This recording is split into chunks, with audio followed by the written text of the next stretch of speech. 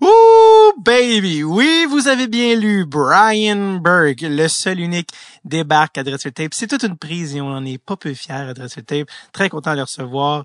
Celui qui a l'air d'être bourru ou qui a l'air d'être bête, mais qui l'est pas du tout, qui a été super gentil, un invité extrêmement généreux. C'est un épisode qui est paru sur notre Patreon et déjà de ça, belle lurette. Ça date même de l'automne 2020, si je ne me trompe pas. Et on a décidé aujourd'hui de vous le partager à vous en public. Parce que oui, il y a des petites surprises des fois sur le Patreon. Si vous allez faire un tour, patreon.com/dreadsultape, allez vous inscrire et devenez membre de l'équipe. Et il y a même des tirages à chaque mois, tout ça, des épisodes d'avance. C'est la totale, quoi. C'est fun. C'est très fun. D'accord. Donc, l'idée de recevoir Brian Burke est née de son livre. Il y a beaucoup de livres qui sortent sur...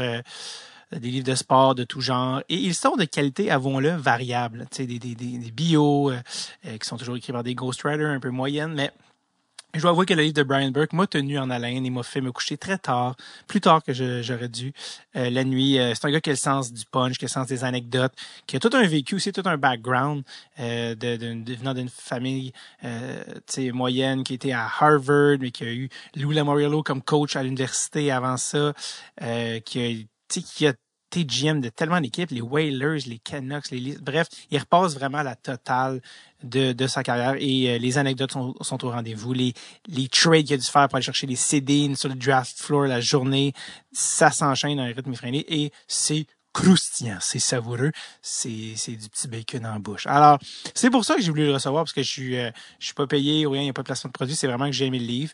Donc, j'ai contacté à sa maison d'édition, tout ça. Et puis, après des mois de travail, des semaines pour le moins, leur faire comprendre qui était...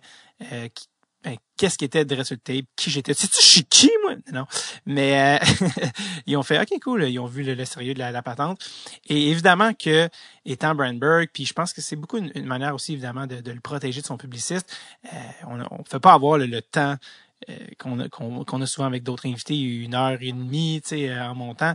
Donc, il m'avait promis une demi-heure minimum. Et Brian Burke était, tu sais, je sais, on connaît tous son personnage de bonhomme avec qui a l'air d'être toujours un peu chaud avec les cheveux mouillés puis la cravate défaite, mais qui est un peu, tu sais, qui peut être rough avec les journalistes pour évidemment protéger ses joueurs. Mais c'est un gars extrêmement généreux, sympathique, qui s'est présenté, qui avait des anecdotes au corps de tour. Tu sais, dès que je nommais un truc, il savait, OK, non, attends, je vais te trouver une histoire par rapport à ça.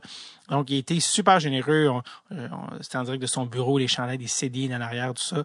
Il était vraiment, vraiment fin. Puis tu sens que c'est un bon monsieur, c'est un père de famille, c'est un grand-père. Il y a encore des jeunes adolescentes à la maison de son deuxième mariage. Donc, il est très, très, très... dans la vraie vie, il a quand même le cœur sur la main. Donc, évidemment, on ne fait pas faire 8 heures avec lui, mais il y avait tellement de plaisir puis il était tellement généreux qu'on a fait quand même plus qu'une demi-heure. Je sais pas jusqu'où j'aurais pu pousser ma loc. Je pense que son publiciste avait dit une demi-heure au cas où ça avait vraiment été la cata puis que j'étais à chier puis que tout ça s'en allait nulle part. Mais non, il nous a donné quand même plus qu'une demi-heure. Ça a été super le fun. Et je pense que c'est quand même un bon privilège de le recevoir au programme.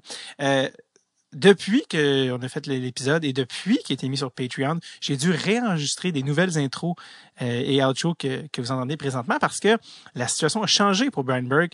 À la fin du podcast, je lui dis j'espère que tu vas retourner dans la Ligue nationale si tu le souhaites.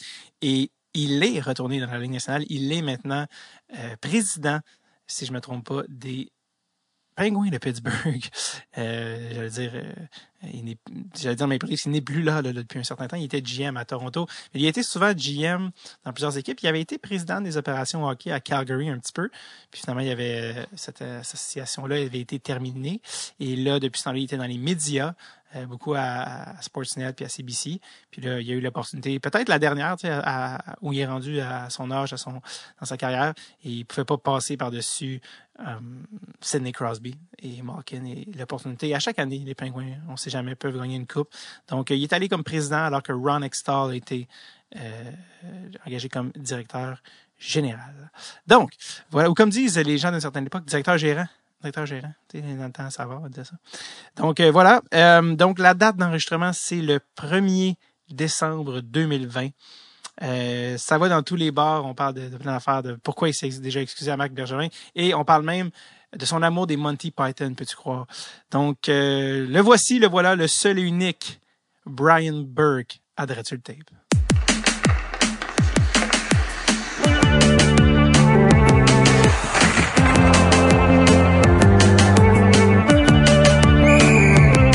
Dread sur le tape avec David Bocage.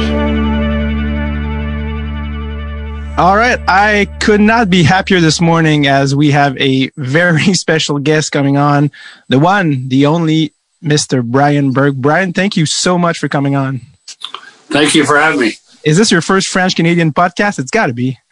It is my first French-Canadian podcast, and I apologize that I cannot do it in French. I'm unilingual, which is a real sore spot for me. Has it ever been like a problem as a general manager at some point? No. I just I feel like I'm highly educated. I graduated from Harvard Law School. Yeah. I was a Rhodes Scholarship finalist, but I only speak one language, and it troubles me. I'm making certain my younger kids speak French. Do they? Yes. That's awesome. Yeah, So it's mandatory at their high school. They have to be fluent to graduate. So Really? yeah. That's really impressive. Do you think you could have been maybe general manager of the Canadiens had you spoke French? Well, the problem with being the GM of the Montreal Canadiens is that you're stupid twice. You're stupid in English and you're stupid in French. So I'll leave that to Bergie.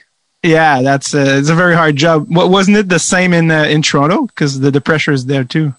Well, you're stupid once, but you're stupid a lot. There's a problem with the media. The media in Toronto isn't that vicious. Right. It's that it's so big. That's true. You know, people ask, like, you go in the dressing room at the Bell Center. The Montreal Canadiens dressing room is huge, but it's not for the players. It's for the media. Yeah. And so, you know, after a game in Calgary on a Saturday, a hockey night game, we might have 40, 50 people in there. In Toronto, it's 100. It's crazy. It's just crazy. When I say French Canadian, you've been in hockey for so long. Who's the first name that pops up in your mind? French Canadian. Mr. Beliveau. Really? Yeah, one of the proudest moments of my life is I went to Ron LaPointe. The late great Ron LaPointe worked for me, coached our minor league team. Wonderful man. And I went to his funeral, and Mr. Beliveau was 2 pews behind me in the church. And he tapped me on the shoulder. He says, Berkey, is this a mass? So this is for Friday. Is it a full mass? So if it's a full mass, you don't have to go to mass on Sunday. Right. Right? It takes the place. So, but if it's just a funeral service, it doesn't. You still have to go to mass. And I said, it's a full mass, Mr. Beliveau. He said, thank you. And he sat back.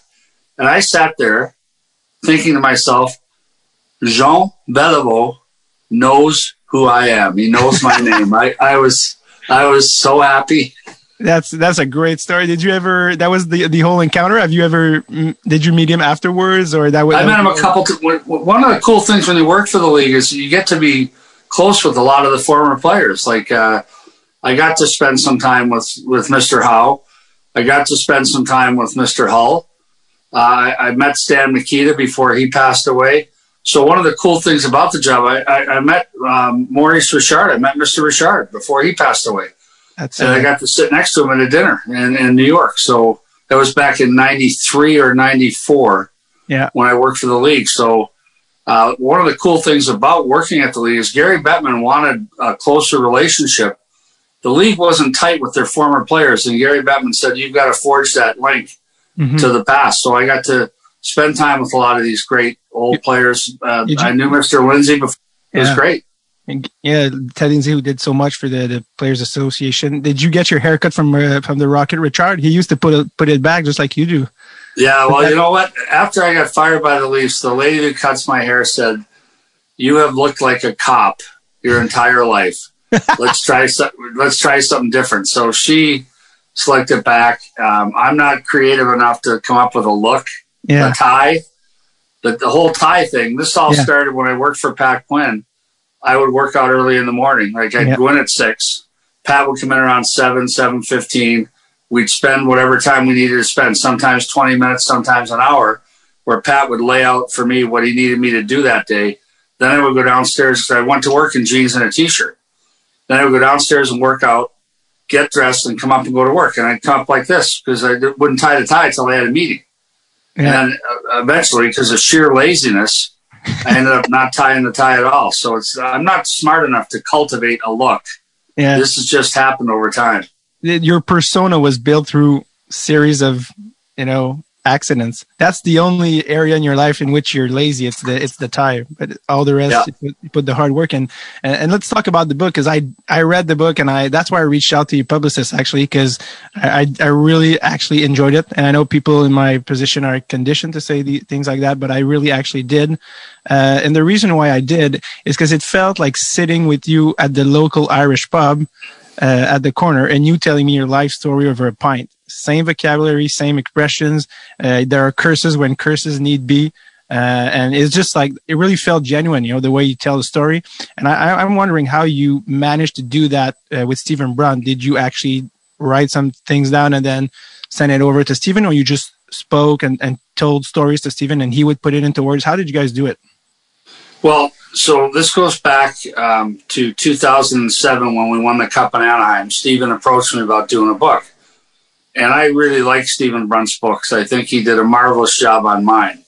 But you're right. The one thing I said to him is I want people to feel like they're sitting in my office. I want them to feel like they're sitting at the table when I did the deal on the floor for the Sedins. So that's why so much detail went into it. And that's why the important parts of the book, I went back and had people who worked with me at the time read it over to make sure I had Dave Nonis read the whole section about the Twins. Did I leave anything out? Did I forget anything? So I wanted people to feel like they were part of that whole process. So I'm glad you said that. And I think Stephen Brunt did a great job. Yeah. Had you forgotten things that Dave reminded you? What's that? Did Dave tell you like, oh, there's a few things you missed out on the Sedin Twins? Those are details, or no? We're pretty accurate. No, he said it was accurate. And I tried to fact check every part of the book. There's things that are like Gary Bettman called me after he read the book. He said, there's some things I remember differently, but I loved it. Right. And I said, Gary, I'm writing about stuff. Like when I write about when I started playing hockey, I was 13 years old. I'm 65 now. I'm going to get some things wrong. Yeah, for sure. And there's a few concussions in between too. So I'm going to get some things wrong. But I said, I've made a conscious effort to get everything right that I could get right. And that's what you owe people. And what I wanted people to finish the book and say, I enjoyed that. Like it's $25. That's a lot of money in my mind to buy a book. And I hate reading a book and putting it down and thinking, what a disappointment that was.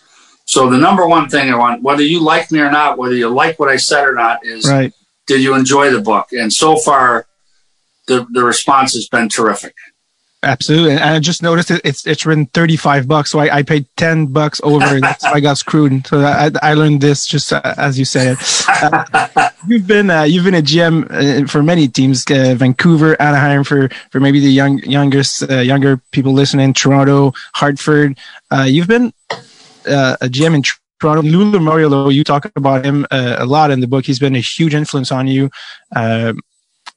He was also a GM in Toronto, and you've mentioned on other podcasts how Toronto are right now in a very difficult situation with the contract. Locked over $30 million in 3 players. How would have Lou handled so many superstars in Toronto? How would he have handled the whole contract situation there? Well, first off, it's very easy to critique other GMs, right? I have the easiest job in the world because I'm always right. Yeah. And I think the key is to do it in real time. And I'm big on this. I'm big on, if Toronto announces a trade today, I've got to take a position on that in real time. I've got to say today what I think of it. And I was very critical of the signing of William Nylander because that was the first of the big contracts, right? So when they signed John Tavares, I said in real time, I support this. I love John Tavares as a player. Yeah. But I said, it's going to complicate signing the other young players, and it's going to create a cap situation, which is not healthy. I was right. And I also said they're going to choke on the last couple of years of that contract, which you do 7-year deals with guys his age, you're going to choke on the last couple of years of that contract. No question. Now they signed William Nylander. I said they just gave their 6th best player $7 million a year. Not only have they just inflated what they have to pay Austin Matthews and Mitch Marner, they've lost Jake Gardiner and probably a couple other players. Boom. It all happened. So when I talk about this stuff, I do it in real time, and I've been right on most of it, not all of it. Now, you said 3 players at 30. It's 4 players at 40. It's way worse. Yeah. They've got 4 players, 4 forwards, not one defenseman, not one goaltender, locked up at 50% of the cap. Yeah. That is a recipe for disaster, and it's not going to get better. They seem committed. When Kyle met with the media at the end, and I like Kyle Dubas, and I like Brendan Shanahan. A lot of people say, you're just bitter because the Leafs fired you. Actually, I'm not. I think I didn't win enough games. I got fired. That's what happens. Mm-hmm. But I also know what the path they're on is not going to work. And so at the end of the season, I'm a season ticket holder with the Leafs. At the end of the season, you meet with the media. I'm an expert on meeting with the media at the end of a disappointing season. I've done it many times. What you say is, it was not good enough, I'm sorry, and here's how we're going to fix it. What Kyle said is, it's not good enough, I'm sorry, we believe in our people and in our system. And it's not going to change as long as they believe in their system, which has proven to not work. And they're smart people. I don't get it. Kyle Dubas is a really smart guy. He's a really good guy, too. I don't get how he can watch the playoffs the last 2 years and not realize there's a great premium on physical hockey in the Final Four. Right. Like there were 100 hits in the finals. There were 100 hits in 2 different games. 100 hits. And so you've got to have a team that can play that way, and they don't. So I think their roster construction is flawed. It's dictated by too much money for too few players, and it's not enough big boy long pants hockey. Because there's, I can't picture Lou giving close to $7 million to Nylander, and the way Nylander held out, doesn't the agent, like Nylander's agent, knowing a guy like Lou who's been in the business for 100 years, and the way he handled contracts, goes to the kid and says, "Look, we're not going to win over Lou Lamoriello. He's going to win. He's going to have you at his price." And then that's where you get Nylander lower. When isn't that the way it would have been with Lou? Like, yes, he has. So he goes over to Switzerland and says, "I'm staying here unless I get the money I want." And I know what Lou would have said. Years ago, many years ago, I was a GM in Vancouver. Peter Schaefer went to Finland, and he said, "I'm going to play here until I get the contract I want." I said, "Well, you better buy a good TV, because the only NHL hockey you're going to see is on TV." Right. So to me, I think Lou would have said, "No, we're not paying Nylander." That means Marner comes in cheaper. That means Matthews comes in cheaper. Mm-hmm. But they're flawed now. And by the way, they're talking about a flat cap for the next 2 years. Yeah. It's going to be a flat cap for 5 years. They're not going to get out of this cap hell until they trade one of those guys. Right. They're not going to trade Tavares. They can't. They can't trade Marner. They can't trade Matthews. I don't know what trade protection Nylander has, but that's the guy that they've got to move to address the defense. Right.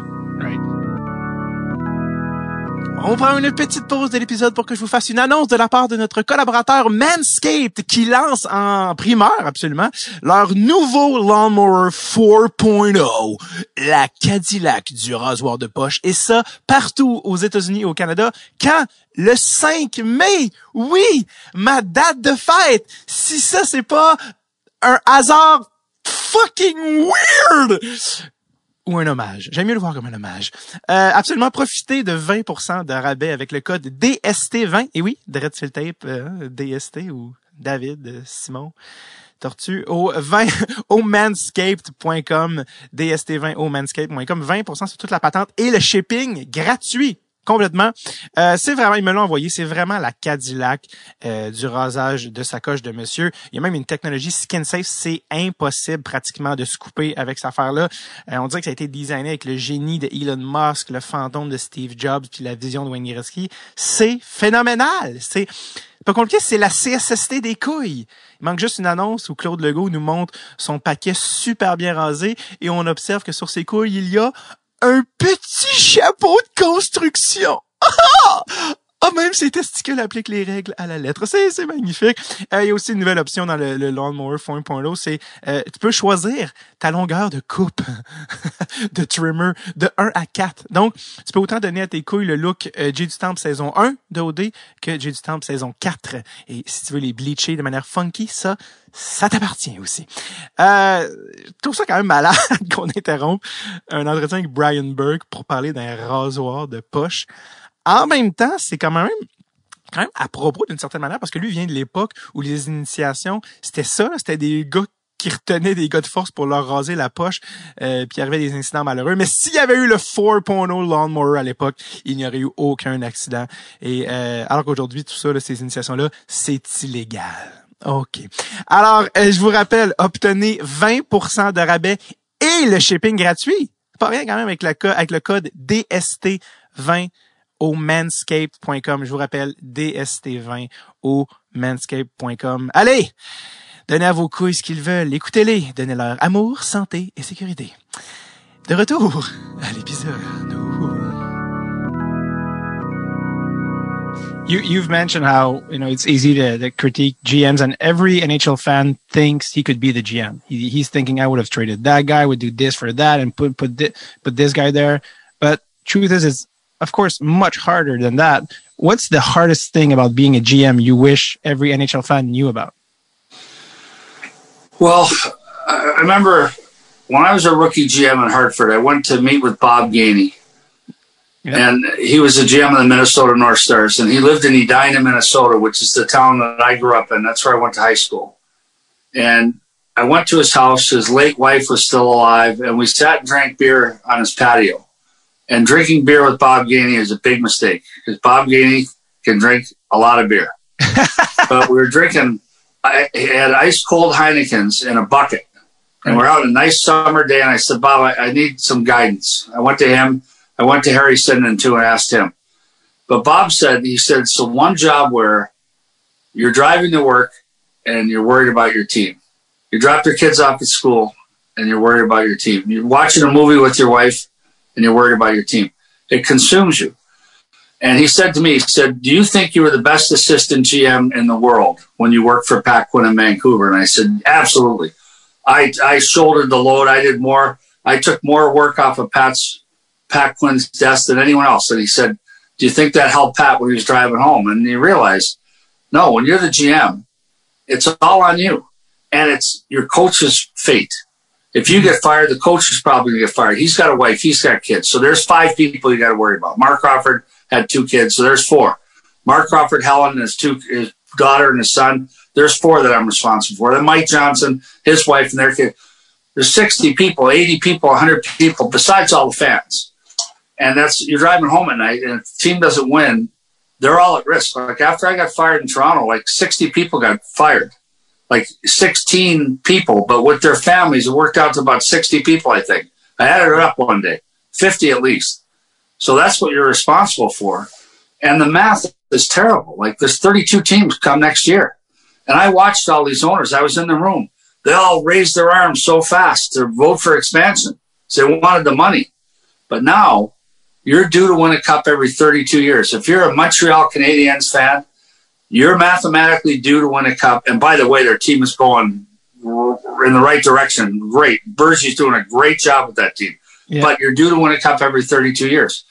And these owners that voted for expansion, they don't understand that math. They're like, what do you mean every 32 years? Mm-hmm. I'll give you a 3-year contract and I want to win a cup in 3 years.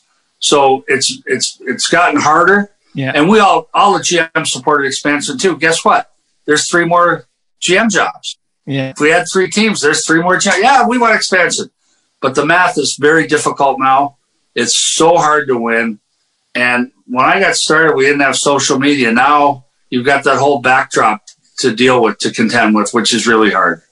That's absolutely true. You mentioned Marc Bergevin's job and also the Canadiens, who for the first time in my lifetime, I'm 31, are actually heading in the right direction. You know, the whole post Patrick Roy and all that. Now we're finally heading in the right direction with Suzuki and KK and Price and Weber. What do you think of Marc Bergevin's job last summer, adding, you know, Anderson and Toffoli and Jake Allen? And how far down the road do you think the Habs are from maybe being actual contenders? Well, I picked them at the end of the season. I picked them as I think the 4th or 5th closest to the cup of the Canadian teams. Right. And then when we came back, I picked them as number 1. I think they're closest to the cup of all the Canadian teams. Really? I think they're ahead of Edmonton with their 2 superstars. I think they're ahead of Vancouver with their great young players. I think what Bergey's done, and first off, I'll tell you a story about Marc Bergevin. So when I went to Hartford, remember my first summer there, and I'm meeting with the staff, and Marc Bergevin was on our team, and we had to qualify him. And everyone's like, "You got to get rid of him. He's no good."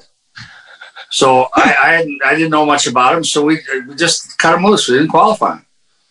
And then I realized what a good player he was. So I saw him years later. He was in the press box in Boston. We were playing there, and he wasn't dressed for some reason. Or I was scouting there. I don't know if we were even playing there, but I saw him sitting there. I went over to him and I said, "I owe you an apology."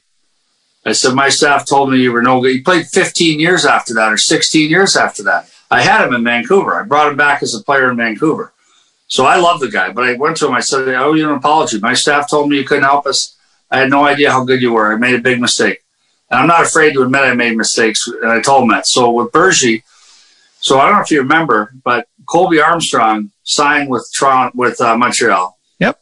We didn't qualify him, and Colby tweeted at 9 o'clock in the morning of free agency on July 1st that he was a Montreal Canadian. Well, that's tampering. And so Bergie called me and said, "What are you going to do?" And so I heard the league was really mad, and the league was going to take a draft pick away. And so I said, well, I told the league, if you take a draft pick away from them, I want the draft pick. Toronto, we want that draft pick. Right. And then Bill Daly said, "No, we think it was just an honest mistake." And I said, "Okay, then we drop it too." Like, I didn't want anything from Marc Bergevin or Montreal Canadiens unless the league was going to insist on it. If the league didn't care, then I didn't care. Like, Colby Armstrong's a great guy. Bergie's a great guy. So I think he's done a really good job. I love they're tougher, they're bigger. I really like Max Domi as a player, but I think the trade makes sense. Now they got, with Josh, they got a big winger who can score. I don't think he's a 1-goal guy. I don't think he's a 27-goal guy. I think on that team, especially now with bringing in Toffoli, I think he's a 20-goal guy and a 200-minute guy. And he's legit. Like, he's legit tough. I love him. Mm-hmm. I think that Edmondson, I think, is a great pickup. I like the goaltending duo. I think Bergie's done a great job. Terrific. You mentioned Hartford. You were in Hartford, and you famously drafted Pronger second overall. And what I love the most about that is the first overall pick that year said, I don't know if you remember that, but the first overall pick said, "I'm really happy to be first." Second. Exactly. And Alexander Diggs said, nobody remembers who got picked second. He also said, "I drink my beer." He made fun of Eric Lindros. Yeah. That's awesome. Now, he made fun of Eric Lindros, who allegedly spit beer on somebody. So Alexander Diggs said, "I drink my beer." So, but I will tell you this. People love to make fun of Alexander Diggs and the Quebec Nordique. We all had Alexander Diggs up high. Like, we loved him too in Hartford. Yeah. We had him at 3. Right. So that's the draft. You had Pronger, Correa, Gratton, Niedermeyer, Robbie Niedermeyer. It was an excellent draft, an excellent first round.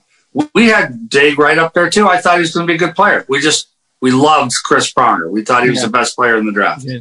You mentioned Quebec City, and you work for the league, so you know the real business side of the game too. That's why you have such a full understanding of the whole game.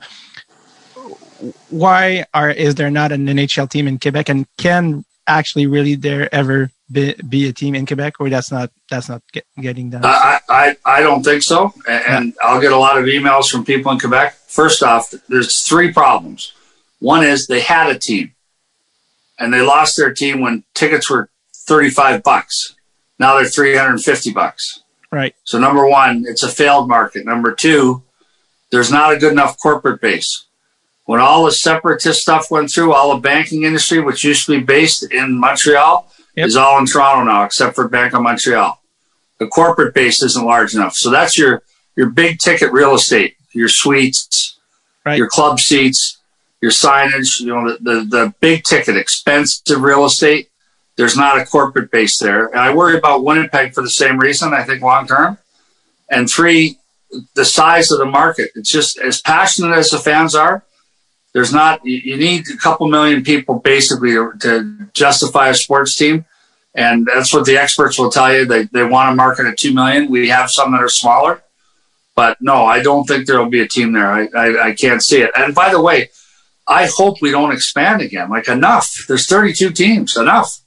So this would have to be a relocation. Right. And I hope we don't have to do that. I hope all the markets are stable enough to keep their teams. Well, everyone wants to know the truth, so thanks for that explanation because I think it's very clear now. I also want to mention one of my favorite chapters in the book, of course, and must have been probably the hardest one to write. And of course, the one about your son, Brendan. And I think it was very important to talk about him in the book and his legacy. Did you hesitate, knowing how hard it is to go back there and relive that again? Did you hesitate putting that in the book, or it was going to be in no matter what for you? No, it had to be in. Like it's a critical part of our family story. Like, it's not just my story. It's right. So Brendan was, for people who are watching this who don't know, Brendan was my son. He came out as gay, and then shortly thereafterwards died in a car accident in the blizzard. And that part of the story had to be told because that's such a critical part of the Burke family. Mm-hmm. Like we met as a family afterwards and said, look, we can either sit by the side of the road and hang our heads and cry, or we can march ahead. Right. And we made sure through You Can Play, we made sure that Brendan's memory isn't just a memory, it's a legacy. He's saving lives and changing lives as each day goes by. Absolutely. He inspires people to come out in hockey or any sports. And this is the 5th season of the podcast we're doing right now. I had on the first season years ago a guy called Andrea Barone. You might have heard of him. Yeah, I know Dre. Yeah. Absolutely. He was the first openly gay person in all of professional hockey. He was a referee in the East Coast at the time. And at the time I asked him, Andrea, how long do you think it's going to take for an NHL player to come out? And he said, I would say 2-3 years. Now, that was 4 years ago, almost 5 now. Still hasn't happened. I don't exactly feel we're anywhere close at this time, but I know you're in touch with the people from the community and you're having dialogues and try to make things easier and start a transition. What's missing for an NHL player to feel comfortable to come out publicly this time? Well, you know what? You talk about comfortable, and I like that language better than I hear other people say when a player is not afraid to come out. And I don't think people understand. From my dealings with people in the gay community, it's the hesitation about coming out has nothing to do with endorsements or teammates. The battle, and again, this has been explained to me by a number of my gay friends, right, who have told me the battle about coming out, it usually hinges on a close family member. Really? So if it's your mom or your dad who have told you your whole life that gay people are going straight to hell, it's your dad's brother, your uncle, your favorite uncle who tells you God's going to send these people to hell. Gay people are, it's a close family member. And the person has a personal battle with A, battling with that family member, and B, destroying the family unit. So you could throw a monkey wrench into your whole family unit by coming out. And that's the battle for most of them. As it's been explained to me, again, I'm not gay. I don't understand all the issues, but as it's been explained to me. And I know my son was hesitant about coming out to me, and it was not an issue for me. Right. Like Brendan told me he was gay. I said, hey, you've given us a million reasons to love you. This doesn't change any of them. So in our house, it was a non-event, but my son still hesitated with me. So we have gay players in the NHL. We know that. There have to be. Like statistically, we have gay players. We have had gay players. Yes. So when the first player feels comfortable, to use your language, or it feels it's appropriate and comes out, I think they're going to find a much more giving, accepting, inclusive landscape than they probably suspect they will. I mean, I've talked to my players about it on all my teams, and they've all said the same thing. It wouldn't be a problem. You know, and that's the whole premise of You Can Play, our family charity, which is if you're good enough to play on this team, you can play. If you can play, you can play. Doesn't matter who you go home with. Doesn't matter what church you go to. Doesn't matter what color you are. If you can play, you can play. Which is the campaign you started with your other son, Patrick, if I'm correct. Patrick, yeah. Yeah. Yes. The fact that he passed away soon after, which is a really weird turn of events, but that high level of grief you had to deal with, for other parents that go through that sort of things, what would be your advice? Because you've been through that, and I mean, it's pure hell, but how did you deal with that? Well, what I tell other parents, I've tried to reach out to other parents that have gone through this that I know. Neil Smith, my dear friend, he lost his son. And all I can tell him is, it tests your faith. If you're a person of faith, it tests your faith. Mm-hmm. It's hard to see that God has a plan to kill a 21-year-old great kid. Brendan was a wonderful kid. So you hear these kids that die young, and people say, "Oh, he was a great kid." Well, a lot of them aren't. A lot of them are very average kids. Some of them are bad kids. Brendan was a great kid, brilliant kid, sweet kid. So the number one thing is, and I am a Catholic. I have a lot less faith in the whole system of organized religion as a result of this, but still trying to find a solution. But I tell people, one, rely on your faith if you can. My mom and dad were devout Catholics, and that's what sustained them through this. They believe that God has a plan. And you look at Brendan, 10 years later, he's still saving lives and still changing how people look at things. So he has had an impact. And my dad believed that was his role. So that's number one. Number two is time. Time is the best ally that anyone has that suffers a grievous loss. I cried every day till after Brendan died. Then one day I didn't cry. Mm-hmm. And then a few weeks later, 2 days in a row, I didn't cry. And now I get to the point where I'll go a month without crying. So time is the best ally you have. Other than that, you just rely on your friends and family to get you through that type of thing. For me, it was work. Right. I had the Olympics right after. Yeah. As GM of Team USA, I had to immerse myself in that, and that was the best therapy for me. Great advice. To end, maybe on a lighter note, you've had so many great teams over the years. You've managed great teams, great players. If you had to dress up a starting lineup out of guys that have only been on your team, so I'm talking 5 skaters and 1 goaltender, 3 forwards, 2 Ds, who would those 5 guys and that goaltender be from your teams, the teams you've managed? Wow, that's a great question, Dave. I'd say, a D are easy. It's Scotty and Chris. I would have been surprised otherwise, that was pretty easy. Yeah. An honorary mention, I'd put Francois Beauchemin, who was a great supporting role player for me. Right. In goal, I'd put J.S. Giguère. I won a cup with him, and then I put Sean Burke as backup. Sean Burke was really good for us in Hartford. Yep. At center, I'd have to put Mark Messier. He was on the back 9 with me, but he was a great player and obviously a Hall of Famer. Yep. Right wing, probably Todd Bertuzzi, but I'd say I have to mention Pat Verbeek too. Pat Verbeek was great for me in Hartford. Left winger, I put Marcus Naslund. Right winger, I'd have to put Teemu too. I'd have to mention him. Teemu Selanne was a study, 48 goals my second year in Anaheim when we won the Cup. Left wing, Marcus Naslund and Jeff Sanderson. Jeff Sanderson scored 46 or 48 goals for me in Hartford. And Marcus Naslund was just a star for me, just a star player for me. Is there a reason you haven't we haven't even got to Pavel Bure? Oh, so you know what? That's the problem when you ask me on the air. I couldn't leave him off. I love Pavel. Yeah. I was mad at him when I traded him because he held out. But no, I have to include Pavel Bure. But to me, he'd have to be him or Teemu on right wing. They're both Hall of Famers. Yes. An honorable mention, Pat Verbeek, and then left wing, like I say, I have to Nazi and Sandy. Yes, and we're not even talking about the Twins because we just can't get out at some point. There's just too many good players there. Yeah. Did you put I've been blessed.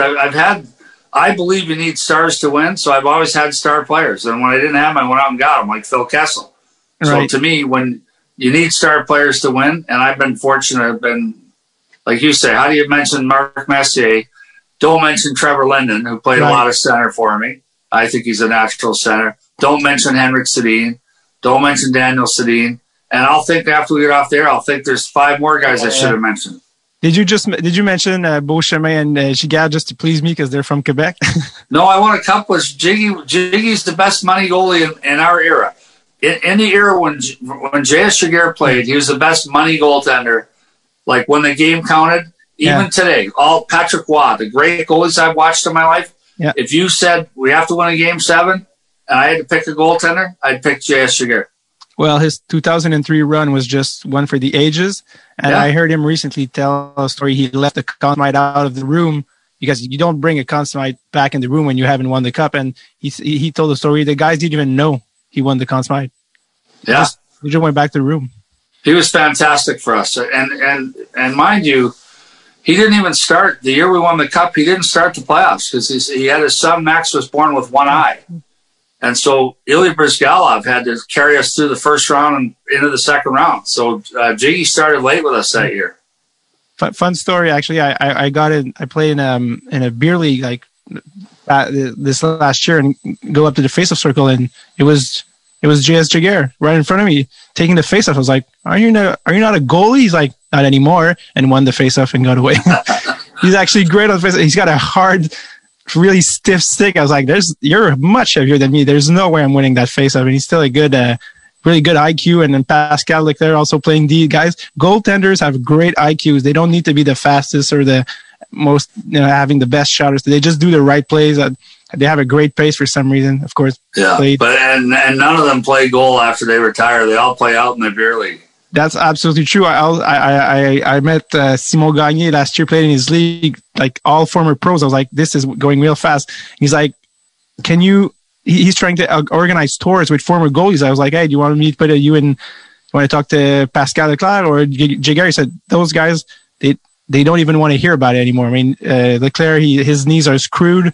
Just to play the outside game, the Winter Classic, he had shots in his knees to play one period, and he said it took like 6 months to recover from that. He actually has not recovered. So goalies are their hips, their knees, they're done. I know, they're shot. It's terrible. Terrible.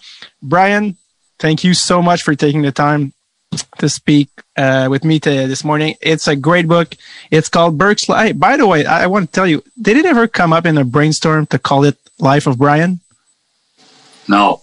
Do you know the Monty Python movie reference? Yeah, but Burke's Law was a detective show, a cop show in the 60s. So yeah, that's what I saw because I looked it up. Yeah. Did you know that show?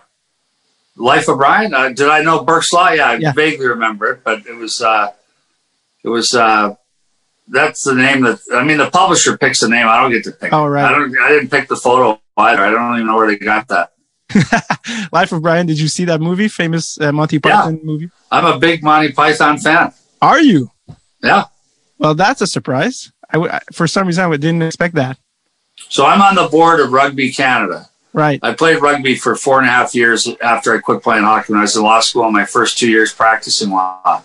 Right. And I went to the Sevens tournament in Vancouver, which, Sevens is a big deal. But people dress up for the Sevens, right? Mm-hmm. And my favorite costume was there was a guy dressed as King Arthur and a guy behind him with coconut shells, hitting the coconut shells. And so people dress up as Where's Waldo and all these different... Right. But my favorite costume was King Richard, and here's the guy with the coconuts behind him. As a reference to the Holy Grail, Monty Python and the Holy Grail movie, for those who haven't seen it, but hilarious. So we learned something. We learned a lot of things today, but we learned that Brian Burke is a Monty Python fan, and that's one I didn't expect. Yeah.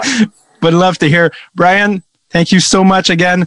For people listening, it's called Burke's Law, not Life of Brian, Burke's Law. It's available anywhere you can get your books, and it's great. I went up to bed much later in the night than I should have because of that book. Couldn't drop it, so I couldn't put it down. Thank you so much for taking the time, Brian. And are you coming back to Montreal anytime soon? Not anytime soon, but hopefully. All right. We hope to see you back in. I was going to say back in the game, but you're still in the game. You're doing some media coverage for Sportsnet. So practice your French with your daughters, and we'll have you back on the program and have you in French later on. Okay. Merci. Merci beaucoup. Thank you so much. Thanks.